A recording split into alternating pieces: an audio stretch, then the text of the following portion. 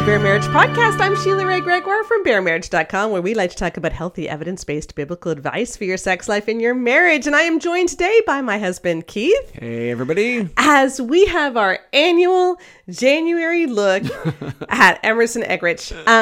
Last week we started off 2024 with our podcast on Let Men Be Men, and how so much of evangelical marriage advice actually makes the men into... It's infantilizing. Yeah, it really is infantilizing. And we think men can be more than that. We think men can be better than that. And so we kind of have like a 3-part series on Let Men Be Men. And this is kind of part 2. We're going to do one next week as well. But, every January since 2019... we like to talk about the book Love and Respect. Yes, because that's what started me on this whole journey, was reading Love and Respect for the first time in January of 2019. I just hadn't read a lot of other Christian marriage books, even though I was blogging about marriage because I didn't want to plagiarize. And I kind of figured they love Jesus, we love Jesus, we're all saying the same thing. Yeah. And then I read Love and Respect, and it was like a nuclear bomb went off in my living room because I realized how dangerous this book was. And that put us on this journey of writing The Great Sex Rescue, of doing our research, of actually being able to measure how harmful the messages in books like this are. And so in January of 2019, I had that first big series on Love and Respect. In January of 2020, I published our 6,000-word open letter to focus on the family, which really took off. Because they support the book. They do, and they refuse to back down. Yeah. And then... we've looked at how he misuses scripture, how he actually takes out whole portions of scripture with like ... so that it sounds like the advice given to how slaves are to treat the emperor is the same as what wives are to do to husbands and things like that, like completely misusing scripture. We looked at how he Because the point is not to look at scripture to learn. It's to come to the Bible with our idea of how a marriage is supposed to look and then prove it from the Bible. Exactly. We looked at how he made fun of abuse victims in sermons at Houston's First Baptist. And incidentally, Houston's First Baptist just settled a lawsuit like 2 weeks ago where they had covered up the sexual abuse of Paul Pressler. So anyway, he primed First Baptist to disregard abuse allegations in that sermon. We looked at how he didn't recognize marital rape in one of his podcasts, like all kinds of really problematic things. And I'll link to all those in our podcast notes, including our synopsis. But today, I thought, you know what, rather than doing something really heavy, let's just look at some of the run-of-the-mill relationship advice he has and see what that can be like. Yeah, and some of his ideas about what men are like. Exactly. Right? In honor of our Let Men Be Men series. Men Be Men. So that's what we're going to do today. And before we start that, we just want to do, I want to do a big thank you to all those who did complete our marriage survey. That survey is now closed, but thank you to those who participated in our fundraising last year. So we met our goal, but we are still looking for monthly supporters. And so I will put a link to that. You can either support us through the Good Fruit Faith initiative of the Bosco Foundation and get a tax-deductible receipt within the United States, or you can join our Patreon, which is super fun as well. No tax receipt, but you get to be part of our Facebook group. So, and you can do both. You can also do both. Exactly. So we will put links to that because that helps us do the work that we are doing. Just to call the church to more, to health, to actually look like Jesus in 2024. Yeah. Isn't that a good idea? Sounds great. Okay, so let's start by doing the opposite. And to introduce this, to set this up, this is a teaching. I want to look at Emerson Eggerichs' teachings, not on sex and not even on like authority, complementarianism, hierarchy that we talk about in marriage. Authority and hierarchy slips in. It always does. It always does. And that's what it's all about. We've talked about this so much. You did that great series on the Danvers statement last year. But I want to talk about like just the mundane advice. And so Emerson Eggerichs, the big thing that he's claiming in his book, Love and Respect, is that women need unconditional love and men need unconditional respect. Okay. And he spells respect for men with the acronym CHAIRS, which stands for conquest, hierarchy, authority, insight, relationship, and sex. So basically, a man needs unconditional respect, which means that he is an authority. You agree with his insight. You give him hierarchy in the marriage. You give him shoulder-to-shoulder relationship, and you give him sex on demand, even when he's drinking or straying or any of these things. And this is what men need. This is if what you men do need. this, then they will be amazing, Right. wonderful people who will always treat you well. Even if they've been jailed for domestic violence, even if they've had affairs. And he has those as anecdotes through And his setting book. a boundary for bad behavior is not respectful. Right, exactly. I mean, at least it never comes up. Yeah, except in the appendix, which we'll get to in a minute. We'll talk to that. And what I want to focus on today is his idea of relationship or shoulder to shoulder relationship. Because that's the one that doesn't sound immediately toxic, right? Yeah. So conquest, hierarchy, authority, insight, which basically means don't trust your own insight, trust mine. Yeah. Sex, like that he needs sex, you don't. Those are all clearly toxic. Right. Right? So R is the only one that doesn't immediately sound toxic. Relationship. Men need to be in relationship, which is great. Right? Yeah, that sounds good. And even the idea that men relate differently than women, okay, well, that's possible. Yeah, let's talk about that. That doesn't sound immediately toxic until you read the chapter. Yeah. And so I'm gonna actually let him tell this to you in his own words. So here is an Instagram reel that they published on their own Instagram channel where he is explaining this need for relationship. And as we listen, I will be using my love and respect mug because healthy people need both. And you can get this from our store. We have lots of fun merch. When they call you Jezebel, we have merch about biblical womanhood, all kinds of stuff. So we will put a link to that. And when you buy our merch or support us on Patreon, you help us do what we're doing. And now, without further ado, let's listen to Emerson Eggerichs. See, if you give a man a lot of time shoulder to shoulder, he'll eventually open up. But if you don't give him a lot of shoulder to shoulder time, being friends, just because we like each other and we hang out together and we do things. See, what you think is that that's not a quality time, just sitting there watching a football game. And I get that. But what will happen as you're doing that, you'll find his spirit being energized, softening, and you're now his friend. Oh, you know what? I want to share some things with you that's been going on. See, you women are too impatient. You force it. Don't force it. Just be with him. We had this couple that came to this conference and they got in huge fights because he was out painting and she looked at him through the kitchen window. He says, come out here and be with me. So she came out and started talking. He said, I don't want to talk. She said, you got to want to talk. He said, I don't got to want to talk. You got to want to talk because you called me out here. I don't got to want to talk because I called you out here. I just wanted you with me. And she stomps off. They had a huge fight. And then they came and heard this. And so she applied it because women are very teachable.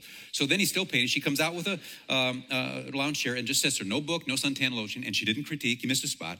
No, she just sat there and watched him.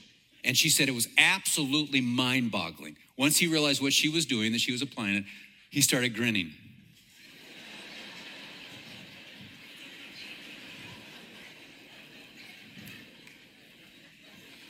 And she sat there 45 minutes and got up, not saying anything. And she said, that energized you, didn't it? He said, oh, yes, you have no idea. And she said, no, I don't.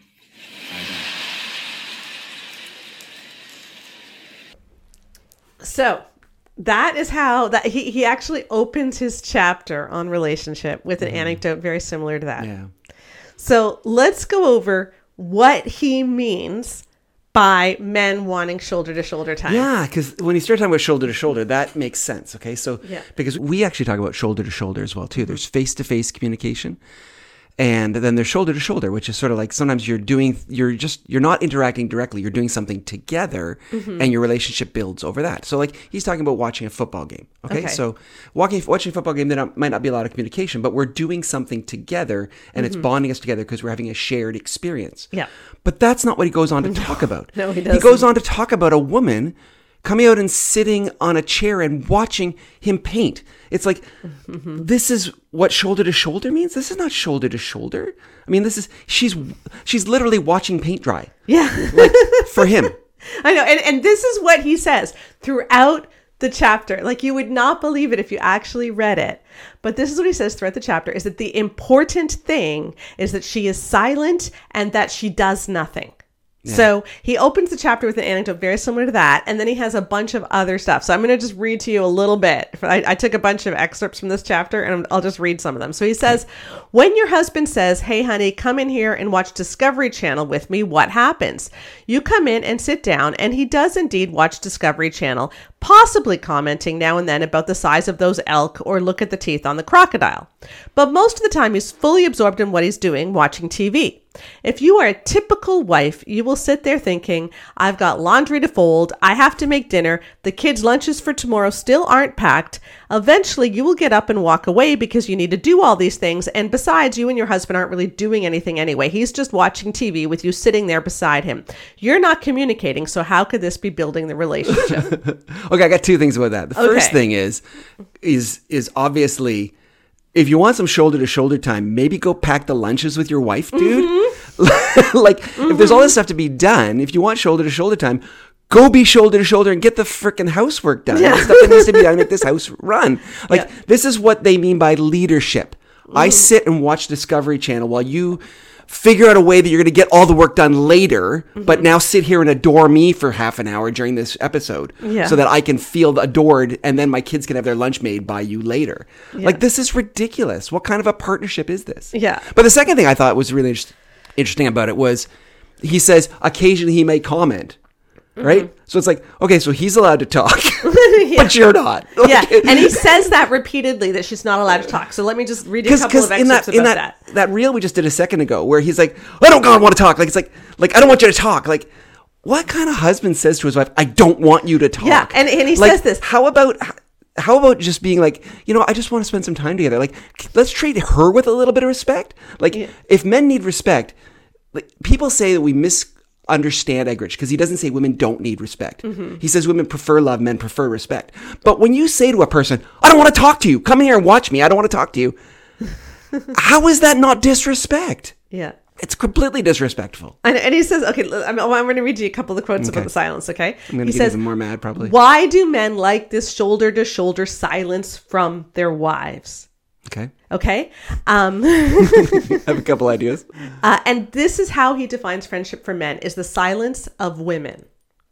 So friendship for men, he says, means your wife being with you, watching you, doing nothing while she is completely silent. And almost all of the anecdotes, with the exception of one in this chapter, revolve around women being silent and doing nothing while the man does what he wants to do.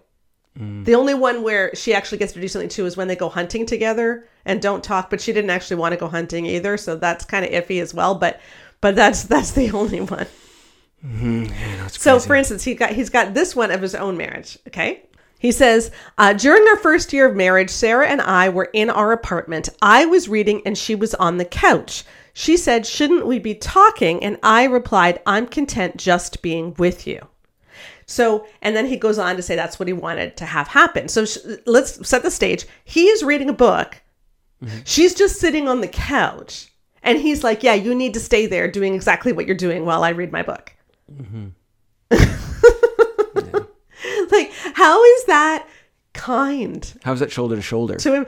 So it's saying, and then he says, the wife who wants to show her husband that she likes him, that she is his friend, will be patient with his strange request to just come out here and be with me. Watch what I am doing, but let's not talk. So it's not do this thing with me. Yeah. It is watch what I am doing, but don't talk. Yeah. Yeah. Because this is the thing is it's not about partnership. It's not about us together sharing a journey, us together sharing a relationship. It's really about I am here to save you from loneliness.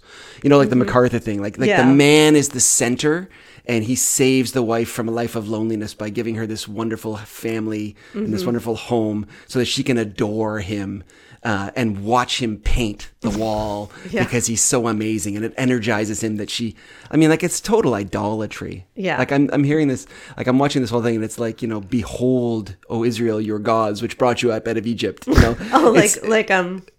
did Aaron say that with the golden calf? Yeah, with the golden calf, right? Okay.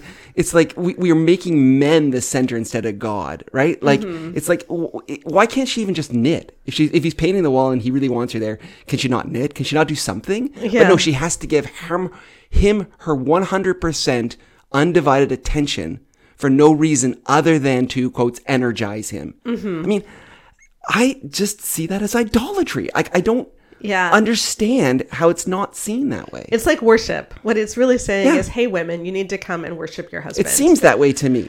Yeah. It sounds very strong, but that is the underpinning. That's why MacArthur can say things like wives are saved by their husbands. And people don't go, what? That's not theologically abnormal. Because we have this whole undergirding that we don't even realize that the story really is the men, and women are the little helpers that we add on to make the men get done what they need to get done.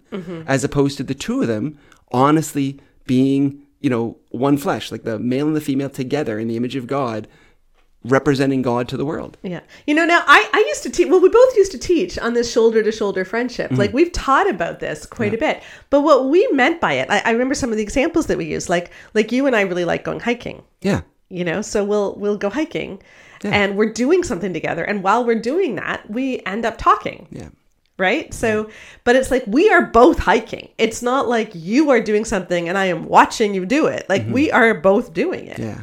And moreover, there's lots of times where you and I will just sit and we don't need to say anything because we just, we have a secure relationship that's gone on for years and years and decades. Yeah. And we don't always need to talk. Like sometimes we are just comfortable with each other. And that's a beautiful, wonderful thing, that you can just sit and be with each other and you don't need to talk and you don't need to be doing something together. You just enjoy being with each other. And that is a wonderful thing. And he's using that to push a very different thing. Okay? Because it's one thing to say, we don't need to talk because our relationship is so secure and intense and wonderful that we just love being with each other. And it's another thing to say, if you want to talk to your husband, don't.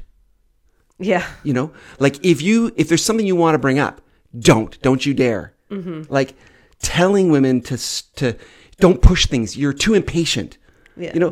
Like if I want to say something to you, I'm going to say something to you. If you want to say something to me, you're going to say something to me. And if we want to sit in silence, we'll sit in silence because that's our relationship. But this is a very different thing. It's specifically expressing to women to not be who they want to be in the relationship.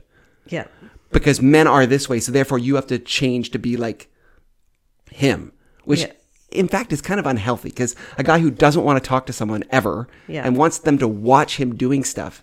Again, it's not a healthy guy. No. And I'm going to talk about that later. I'm going to have a licensed counselor on to talk about that bit. But what you just said about how, we can be silent, but it's because we have a relationship. He actually says the opposite here. Did you notice that? He says, when you are silent with him, when you don't talk, then he's going to be energized and he might start to bring things up. He might feel comfortable talking to you. So this is really the opposite, because comfortable silence is built on relationship. I had someone share with me, and I haven't been able to find the quote for this because Love and Respect has recently put all their blog posts behind a paywall, so you can't look at their blog posts anymore. So they put everything on a membership site. But someone in the comments said that they heard a talk by Sarah Eggerichs, and they wrote the book Mother and Son about how sons need their mother's respect and how she learned to show respect to her son. So when she was driving him somewhere for 6 hours, she didn't say anything. They just sat in silence as a way to respect her son. Like, what a horrible thing to think that as a mom, you're not allowed to talk to your kid, or that he would actually like that. And that's what this is doing, is it's telling women your words are a problem. You are a bother when you speak. He doesn't want you to talk, which means he doesn't want your opinions. He doesn't want your thoughts. He doesn't want to have to think about you. He just wants you to be there, kind of like a pet. Yeah. Right? I was thinking about that too. He's talking about like, come in here. I don't want to talk. Just, I want you in here. It's like, if you just want something, get a dog, dude. Like, it's like, that's what you're looking for. Like, yeah. So let me read you a couple of the other things he says about silence. Okay. All right. Okay. So at one point he quotes 1 Peter 3 verse 1. Of course he does. Like this: the shoulder to shoulder wife now sees new meaning in, quote, won him without a word.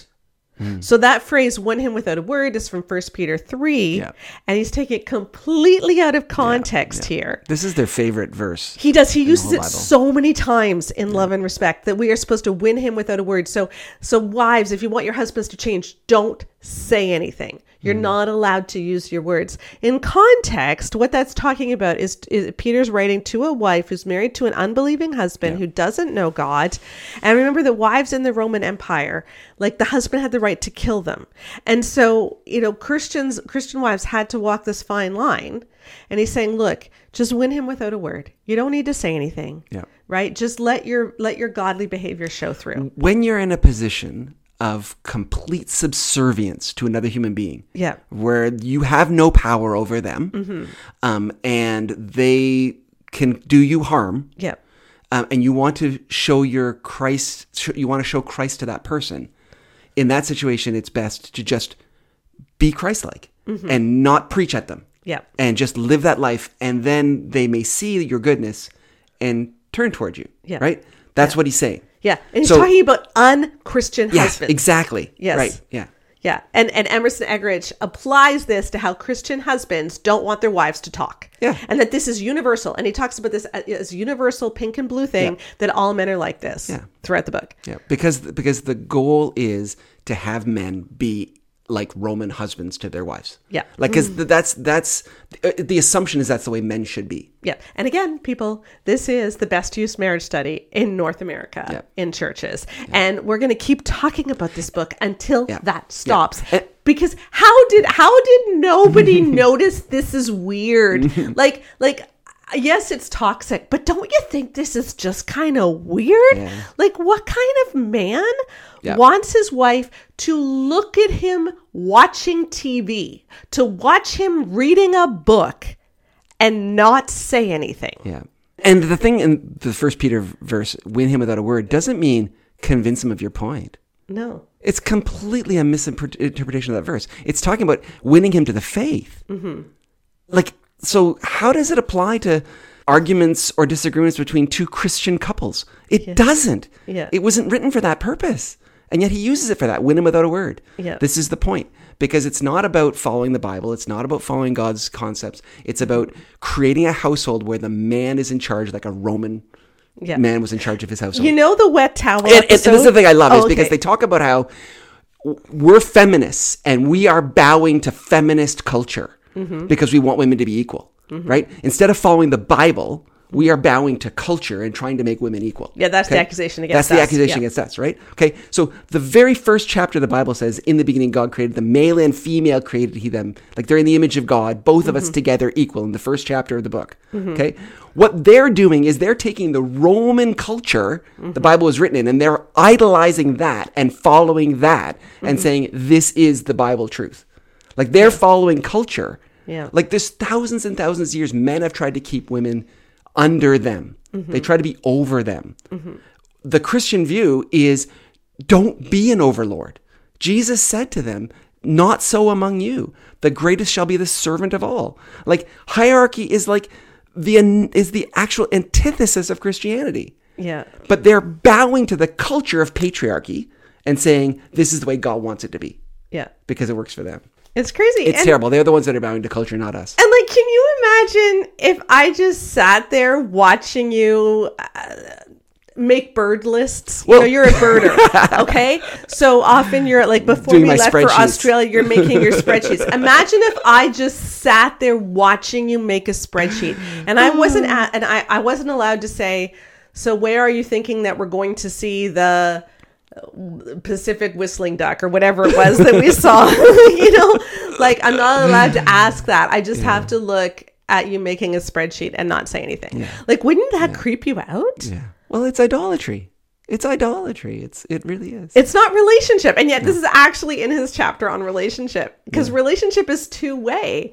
This is just her worshiping him. It's truly bizarre, and that's throughout. Like, there's multiple anecdotes in this chapter because they always present it as like either the man will be in charge or the woman will be in charge, right? And so we can't have the women in charge because we know that's really horrible. Yeah. So, but it's like, can we not just be together? Can we not do things together? Can we not be equals? Can we not actually have a relationship? Yeah. Can we not do shoulder to shoulder, like actually shoulder to shoulder doing stuff together?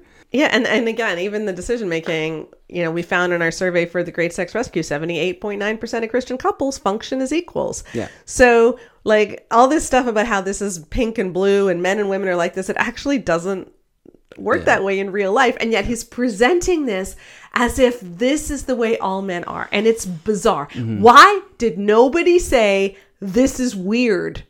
Like, did red flags not go off as pastors were reading this book?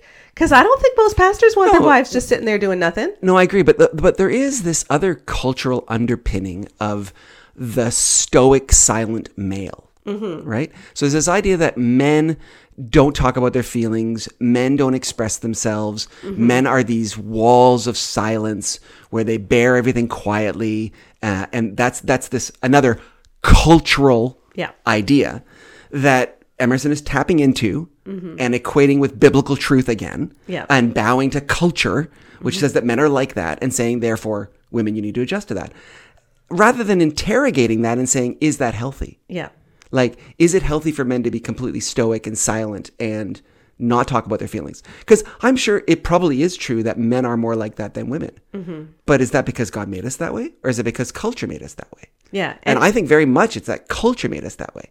And so by saying that that's the way God made us, again, we are bowing to culture. And even the one reference that he does have in this chapter to research is from Deborah Tannen. And even she talks about that the reason that men don't share their feelings as much is because of culture. So he cites someone in the reel? Okay. Who said, well, not in the reel, but in the chapter in the book. The book, okay. But even she says, this is culture. Like, it is culture. She says it's true that men are more likely to sit and not talk than women. Yeah. Yeah, and I think that's why the red flags didn't go off, because people look at it and go, "Oh yeah, that's my experience." But even though it might be more true, and even though it's a stereotype, it isn't universal by any stretch of the imagination. No. So I actually looked this up. Okay. Yeah, okay. I looked up a lot of peer-reviewed studies on personality attributes, because extroversion is one of the big five personality attributes. Whether you're an extrovert or an introvert. Yeah, and there's very few gender differences on whether or not men and women are extroverted. Both men and women tend to be extroverted. Okay. Yeah. But the individual aspects of extroversion differ among the genders. So there's agreeableness, there's assertiveness, there's a couple of other, I can't remember them all. And so some of those differ, but overall, like, women and men tend to be. I didn't know that there were different elements of extroversion. Yeah, when they actually measure it in scholarly journals. And we know that from, the Bible that women are supposed to be amiable. Was that the word you said? Agreeable. We know from the Bible women are supposed to be agreeable and men are supposed to be assertive, because that's the way God intended it, right? Yeah. Oh my gosh. Even though love, joy, peace, patience, kindness, goodness, faithfulness, gentleness, and self-control are not gendered. No. You're getting out of 1 Peter 3 now. We don't want to hear that stuff. But then there's other ways that we can measure extroverted introversion that we often think about, like the MBTI, right? The Myers-Briggs personality. Just grossly whether you are one or the other. Yeah, whether you're extroverted, introverted. And what's interesting with the MBTI is that I was looking at some studies that show that this is even different across regions. Right. So I looked at... Because it's cultural. Yeah. So Canadians are more extroverted than Americans. Oh, okay. And French Canadians tend to be more extroverted than English Canadians. Yes. I can attest to that. Yes. So there's differences between like Quebec and New Brunswick, the Francophones in Quebec and New Brunswick, and in like the rest, against the rest of Canada. So ROC, as we call it, ROC and the Francophone rest of Canada. But what they did find is that among English males, in Canada, so we're going to take out Quebec and New Brunswick, like the French portion of New Brunswick. Among English males, 53.4% are extroverted. Among English females, 57% are extroverted. So it's basically the same. So women have like a slight extroversion preference, but it's basically the same. Other studies of the Myers-Briggs in the US have found there's more of an introvert preference rather than an extrovert preference. But again, it's virtually the same. There's only a few percentage differences. So there isn't a huge pink and blue difference between extroversion and introversion. It just isn't there. Yeah. And there's let's say you are in a relationship where he is an introvert and she is an extrovert. Okay. There is a big difference between saying, "Hey honey, I love that you're an extrovert. I love that you're so out there, but I need some quiet time. And some of the time we're together, can we just be quiet? Because as an introvert, I just need some of that quiet space."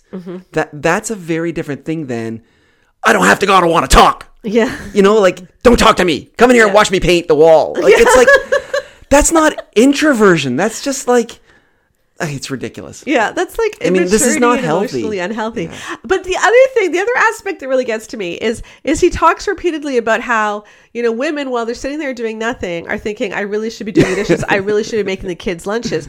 And so let's think about what's actually happening here. So we know that men have more free time on average than women do. Yeah. Okay. Not a lot, but men have more. The studies time. have shown that. Yeah. That men have more free time than women. Yep. And women do the majority of household tasks. That's largely why men have more free time.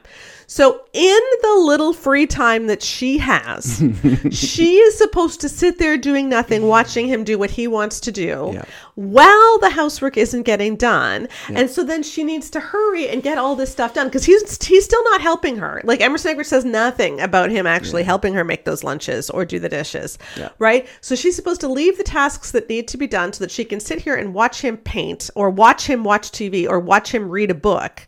Okay. So that then she can go back and get all this stuff done. Like, and she's not even allowed to knit or cross stitch or like do her own hobby. So her free time is supposed to be taken up doing nothing but watching him. Yeah. And that is supposed to be healthy for a marriage. Yeah. And again, it's another way that men are infantilized because she becomes a task for him. Yeah. Right? So she's got to get the lunches done. She's got to get the housework done. She's got to do all these things. But right now she can't do those things because she has another task. And that task is to sit here and adore him so he can be energized. Yeah. Right? So he's a task for her. Yeah. Right? So like what woman is going to be attracted to a man who she feels is this is a high maintenance person that I have to look after. Right? The whole time he's saying, watch me paint. It's like, I get this idea of like a little, 4-year-old learning to ride a bike. Look at me, mommy. Look at me. Like, it's like, maybe that's a little harsh, but. No, I that's what I got too. And then, the best part about this chapter on relationship. Okay. Yeah. Do you remember the wet towels episode? Oh my gosh. The famous wet towels episode. Yeah, of course. Okay. So for those of you who do not, we've talked about this a lot. Emerson Eggerichs and his sons leave their wet towels on the bed, candy wrappers on the floor, and crumbs all over the counter. And his wife, Sarah, would ask them to stop, ask him to pick up his wet towel. Now think about this. It takes no more energy to put the wet towel on the floor than it does to put it on the bed. And at least if you're putting it on the floor, it's not making the sheets damp. Okay. But he's going around leaving his wet towel on the bed so that she presumably has to walk around after him, picking up his wet towel so the bed doesn't get all moldy. So he's making work for her. He could just put it on the floor. I mean, even that isn't good enough, but it's better than leaving it on the bed. But she's not allowed to say this because he tells the story in this chapter of how she went away for a week. And when she came back, he told her that he didn't miss her. And that the sons hadn't missed her because it was so great not to be nagged. And so she learned not to speak. And that was the takeaway, is that she is not to speak. Yeah. Yeah, because it's one thing to say, hey, I forget, I leave the towel in the bed, and that's the way it gets portrayed. Well, I'm a human, I make mistakes, right?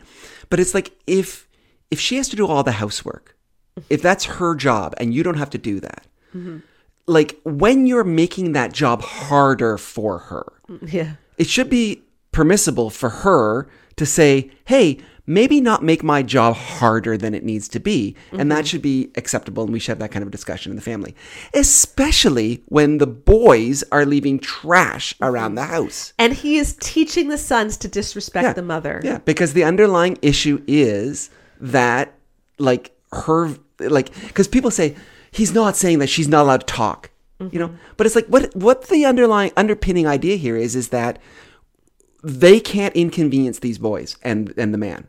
Because they are men.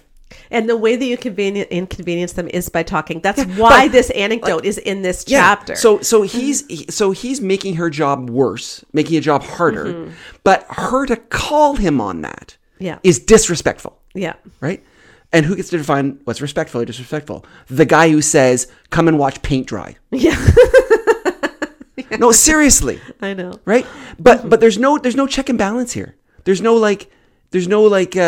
but he also needs to do this or she needs to, it's just insane. It's just insane. It absolutely is. And I don't know what kind of guy wants a relationship like that. I mean, what kind of guy wants if you really want a relationship with a woman where you're painting a wall and your expectation is that she should come and watch you paint the wall and just adore you while you paint the wall, go to therapy. Get a counselor because you have some issues to resolve from your childhood. I mean, how is that a man? Yeah. How is that a person? Even in the stereotypical concept of a man, right? Independent leader, all that stuff. How is that a man? Okay, well, let's take that thought. Okay. And we're now going to turn to a therapist. Okay. And we're going to talk about whether it actually is healthy for a man to think that the perfect relationship is one in which a wife never talks to him. So let's bring on Andrew Bowman. Well, I am thrilled to invite back to the podcast Dr. Andrew Bowman. You finished your PhD since you were on last. It took about 10 years, but finished it up. So congratulations, doctor. And Yeah. Andrew is the co-director of the Christian Counseling Center for Sexual Health and Trauma in North Carolina. He's the author of a number of books that I recommend quite a bit called The Sexually Healthy Man, Pornified, lots of other ones. And you've got a great one coming out that I just endorsed.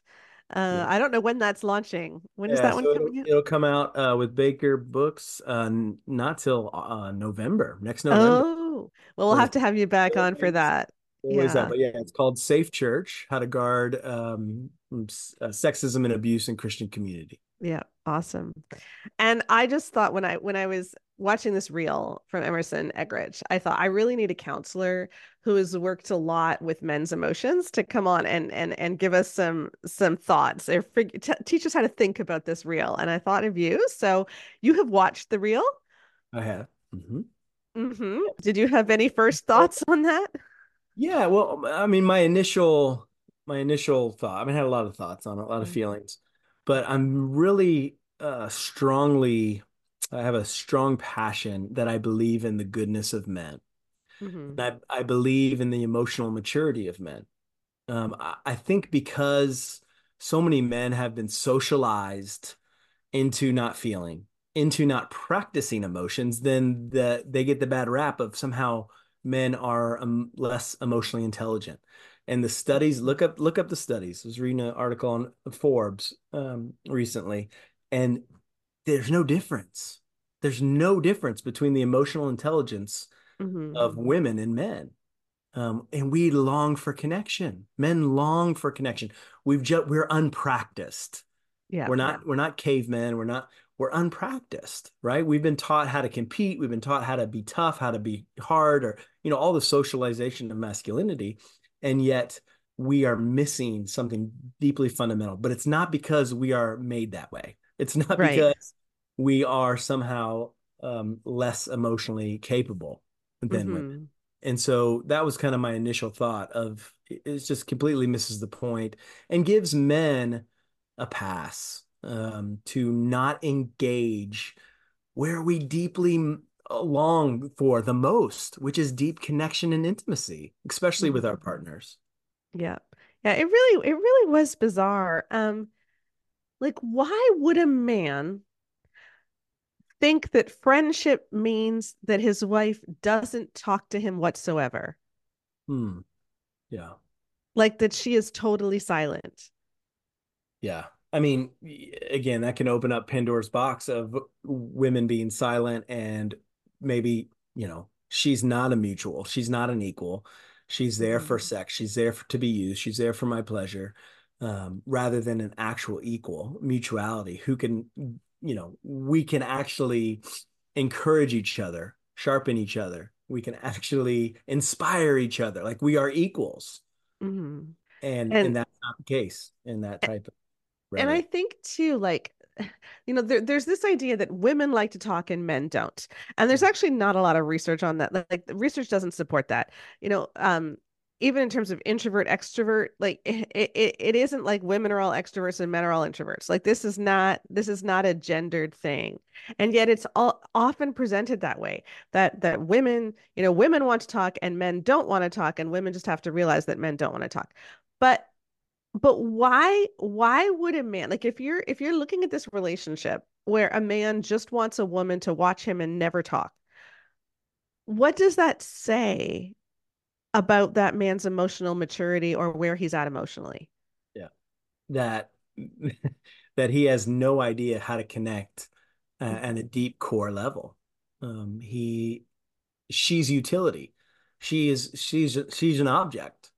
She's there to applaud him and mother him, but not partner with him. Mm-hmm. Yeah, There's and no that is connection. that is kind of a weird dynamic, isn't it?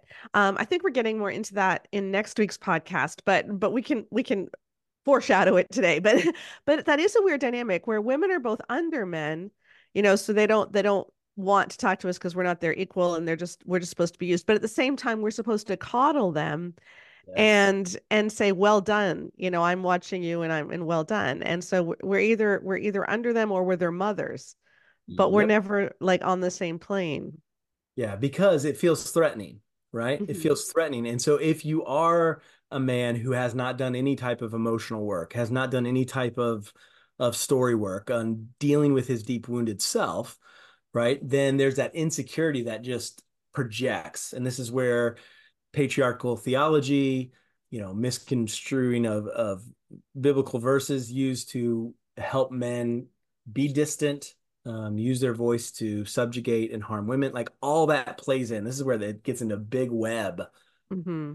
where men can just be let off the hook rather than, and I get this all the time, literally every day. Why do you hate men on your Facebook page or whatever? And I'm just like, since when does accountability equal hatred? Like I believe in men so much, so I want to call them to more. And Yeah. my hope is that, and I feel like it's coming as a society, we are calling men to more because we believe in them. Yeah, exactly.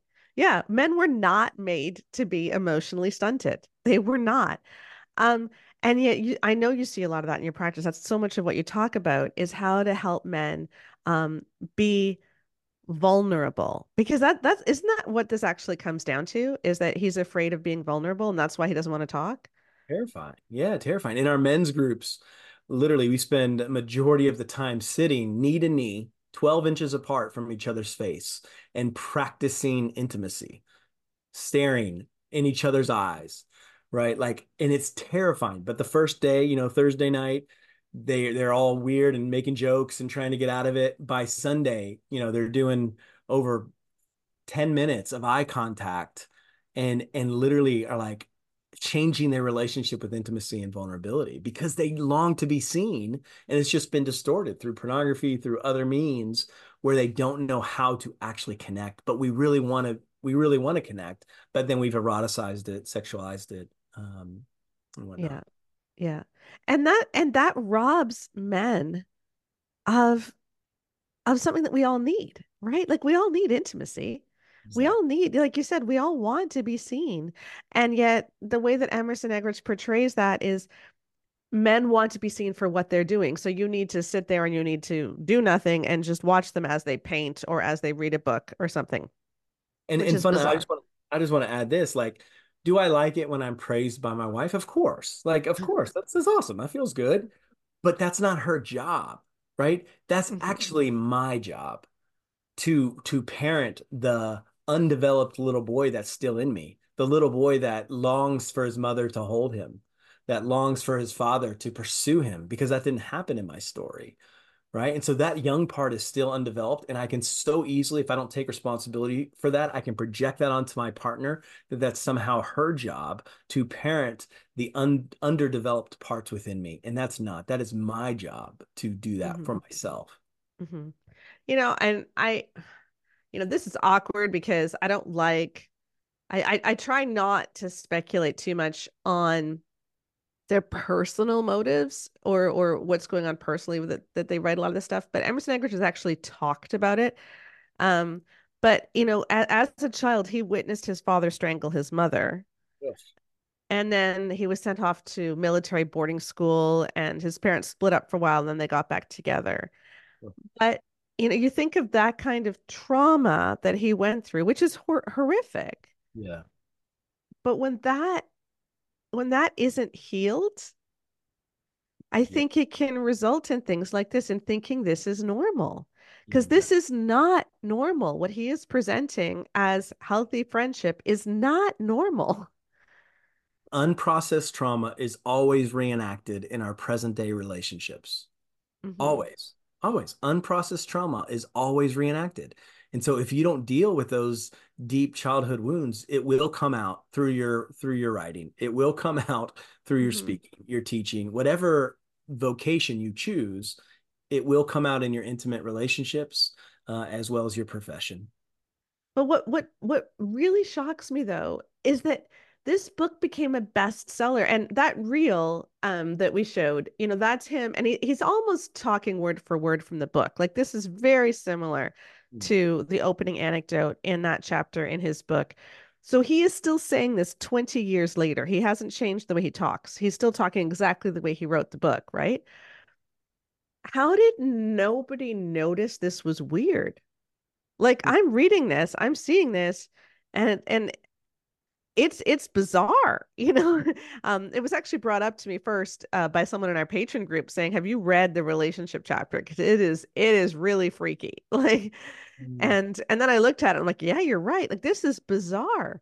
Right. Um, but somehow this book became like the number one marriage study, and this is what he teaches friendship is, and and people haven't said anything. Yeah. I remember the church I used to work for. This was the book that they went through for all their couples. This was the book for the couples. And all I can say is it was normalized. It's been normalized. And voices like yours are beginning to push back against something that's, this is where I think the church is so far behind just normal society, just, the Hmm. secular world of just like, no, this is crap. This is actually really bad advice that will hurt marriages ultimately. Hmm. It may make a man feel good for a little bit, but not his deep core longing. Yeah, exactly. And so you must see this. Like, tell me a little bit about how this does affect couples, because I know you see this in your practice where they Yeah. come in and she's like, he won't talk to me. I have no idea what's going on inside of him. Yep. I mean, I like to compare it to French, right? It's like it's a new language. It's a new language, and once you learn, it's a beautiful language. It's very beautiful, but you're very unpracticed. And so I Yeah. don't often use sports metaphors, but I use this one often. It's many times, I'll see a woman who has done tons of work, incredibly lonely, read all the books, and longing for her husband to show up. Um, and she's, in the minor leagues. She's almost professional, emotional intelligence wise. And he's literally playing T-ball. And it's not because he's not able to play the Mhm. game at a higher level. It's that he's unpracticed. And so we say, hey, here's how we can practice. Here's how we can quickly move up the ranks. Because your partner needs you, she wants you, she's sticking with you. And yet she's incredibly lonely because you're not speaking the same language. You're not playing the same game. If a minor league baseball player gets on the field with somebody who's playing in middle school, they're going to get their butt kicked. It's not going to be a close game. That's not mutuality. And so how can you quickly move up the ranks? Well, here's how we're going to lift weights. Here's how you're going to begin to become emotionally intelligent. And I have found that, some months of therapy, reading the books, doing the work yourself, you can quickly get there. You can Yeah. quickly get there and develop that part of you, and that shadow part, making peace with that part inside of you to really meet your spouse in a deep way, in the intimacy, the sex, like it's beautiful because they're connecting in the place that they're meant to connect with at the deepest levels of humanity. Right. That's great. And I like what you said that people can actually get there. And so I'm assuming I am not a counselor, but I'm assuming this comes sort of from two different areas. Like one is just recognizing the wound itself in you and why you're afraid of vulnerability, because there's part of you that you feel shame, you're trying to hide. You don't, if you open up, you might realize stuff about yourself you're trying not to think about. I Exactly. assume that's a big part. Yeah, yeah, yeah. We're scared of dealing with our shadow, our darkness.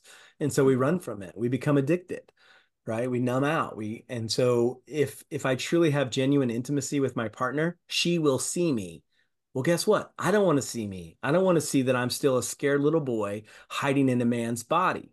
So I'm Mhm. going to project. I'm going to, if I'm a pastor, I'm going to preach about modesty a lot. I'm going to push away, right? I'm going to make it about the women. I'm going to make it about them rather than actually dealing with what I need to deal with inside of myself because I'm terrified at what I might find.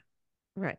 Okay, so you got to do that self work. But then what's the couple work? Can you just give us an example of one exercise that you might do with couples? And I know this isn't going to cure everything, okay? Like this Sure. is deep work people have to do, but just to give us an So example. similar to our men's groups, right? We'll have the couple face each other, right, eye to eye, and then one of the exercises we do is called sentence stems, And so sentence stems will do an incomplete sentence. So we'll start off simple. I see in your eyes. And then they just complete the sentence. I see fear. I see sadness. I feel in my body, right? And then they name what they feel in their body. I feel deep shame when, and you just keep going almost like a metronome where they don't actually think very much. But before they know it, they're getting in really deep territory of the dynamic between them. When I'm lonely and crying and you just ignore me, I feel, and it gets quickly, and before you know it, both, and that they have to remain eye contact the whole time. Right. So you'll see a lot of times they'll look up and it's like, okay, where did you go when you looked up? Well, we're used to doing it alone. I'm used to figuring it out in my brain, finding the answer, and then offering it in a perfect little wrapped up way. And what we want to do is begin to develop intimacy within the mess. No, figure it out with each other, eye to eye, and figure it out as a team. And that's just one exercise of many exercises that we do to begin to get to the deep core wounds of the marriage. Because the way my wife, Dr. Christy Bauman, and I work is we say the marriage is a third entity. So you have two individual selves. And for a healthy marriage, you have to both do your individual work. But then you have this third entity called the marriage soul. And how are you going to attend to this third entity? And so that's kind of how we focus, how we do set up our framework of marriage when we do marriage work. Individuals have to do their own work to be individual healthy selves. And then how do you together tend to this marriage soul to make sure it's thriving? Right. That's beautiful. And I think that's just such a better picture of what marriage is supposed to be than, hey, just sit there, don't say anything and watch me. That's so bizarre. So I do hope the church is changing. I hope that we can start to recognize when things are unhealthy. So thank you for coming on and giving us your expert opinion. And Andrew, why don't you tell people where they can find you? Yeah, thank you for having me. You could find us at christiancc.org, and then I blog at www.andrewjbauman.com. All right. And I will put links. I know your Facebook page is very active and people are always sharing that. So I will put links to that too in the podcast notes. So thank you so much for being here. Great to see you. Thank you for joining us on the Very Marriage Podcast. I am grateful for our wonderful guest, Andrew Bauman. I am grateful for a husband who does not expect me to worship him, but is happy for me to worship Jesus while we form a team together. And isn't that the goal? So if you want more information about all the issues with love and respect, remember to check out the podcast notes where we've got our link to our one-sheet download that you can share with your church, along with so many of the other posts that we've written over the years. And please, people, please, may this book see the dust heap of history, and may it no longer be one of the biggest marriage studies that's used in North American churches. We can do better. We deserve better. And when we speak up together, then I think we're going to get what is better. Remember too, you can support us by checking out our merch in our store, and the link is also in the podcast notes. And next week, we will be finishing up our series on Let Men Be Men with Let Men Be Dads. And it's an important one. Becca and her husband Connor are going to join us, as well as Keith, who will be here as we work through some really problematic things. Because remember, we believe that men can be emotionally healthy, awesome guys, great husbands, and great dads. And we will see you next week for that. Bye-bye.